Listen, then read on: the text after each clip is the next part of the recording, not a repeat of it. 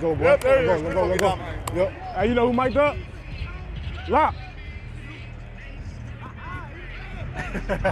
Blessing, it's a blessing. You enjoy this.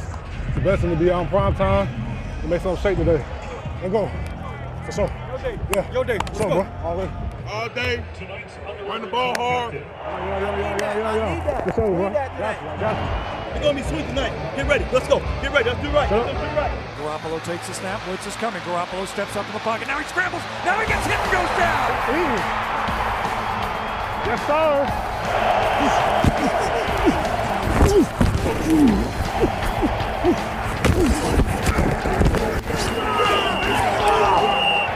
Good job with the burst. That's all we can do, right?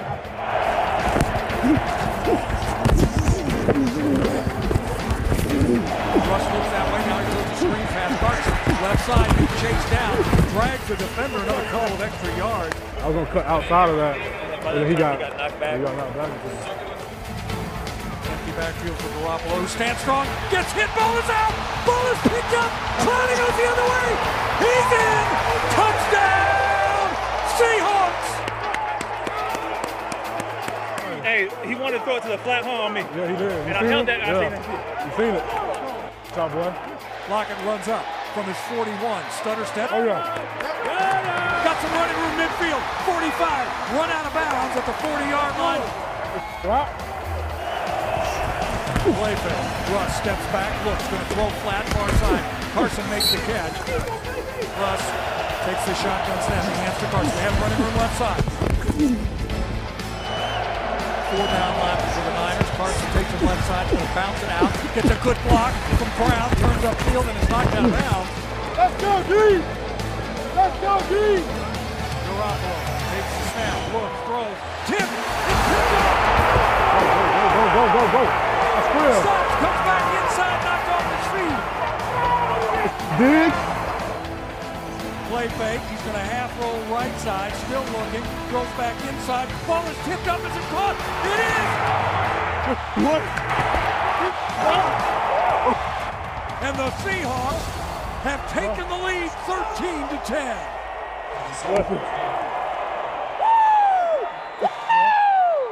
Hey, keep rolling, baby. Easy. Keep rolling, boys. Keep rolling. And we'll have part 2 of Chris Carson mic'd up coming up as we welcome in former Seahawks linebacker Dave Wyman. Dave, the Seahawks were able to rush for 147 yards last week against the 49ers. Now they face the 4th best rushing defense in the league in Philadelphia. So how do you expect the running game to get going tomorrow? Well, I think they just need to step up to the challenge like they have all year. They've faced 3 top 5 rush defenses and averaged 140 yards against those defenses, including 145 against Tampa Bay. Tampa Bay was number 1 by far. They were only giving up like 68 yards a game. So this running game, I think we might be in the middle of the story. Remember last year, they got started pretty late and they ended up rushing for over 160 yards a game last year. They were number 1, and I think they're just starting to get that going. So, boy, you couldn't ask for a better recipe for winning on the road and possibly getting their 6th road win this year. 6-0 on the road would be pretty fantastic. I think you've got to have your run game going on the road in order to get that done. Yeah, and that would be for the first time in franchise history to start a season 6-0 on the road. The Eagles have not been putting up huge numbers, just 10 points last week against New England. So how will the Seahawks shut them down this week? Well, kind of like what New England did, and we all know what boring Bill Belichick says. He says, do your job. And, you know, really that's what you saw the Seahawk defense do last week against San Francisco, and they held them to less than half of their rushing yards. And it was all because everybody was doing their assignment. So, you know, you have a 15-yard drop in a zone. Don't make it 8 or 9, make it 15. If you have the A gap, stay in your A gap. Don't go sniffing into the B gap. And that's the thing that we've seen where the Seahawks defense has run into trouble this year. And so to me, I mean, there's nothing that stands out that's extraordinary about this Philadelphia offense. It's just that, you know, I feel like they're 5-5. I mean, look, you look at their stats, they're a 5-5 team, but, you know, if the Seahawks don't do their job and if they continue to do it the way they did it last week, I think they get a win. Jadeveon Clowney was named NFC Defensive Player of the Week, an absolutely dominating performance against the Niners last week. 5 quarterback hits, a sack, a forced fumble, and a touchdown. Should we expect the kind of domination going forward?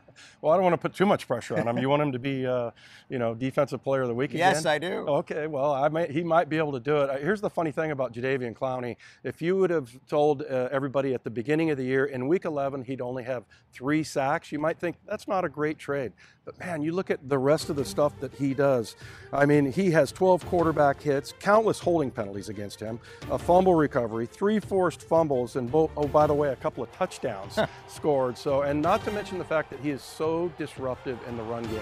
He is a guy that allows other guys to make plays. So, yeah, I mean, if he plays like he did last week, he could, maybe finish out being Defensive Player of the Year this year. I mean, the way he's playing, the stats don't really tell the story.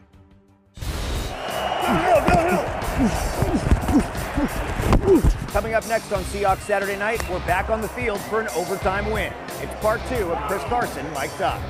Sack right here. Huh? Sack right here. What? Sack right here. Who you calling it on? I got JD. I got Q. Q.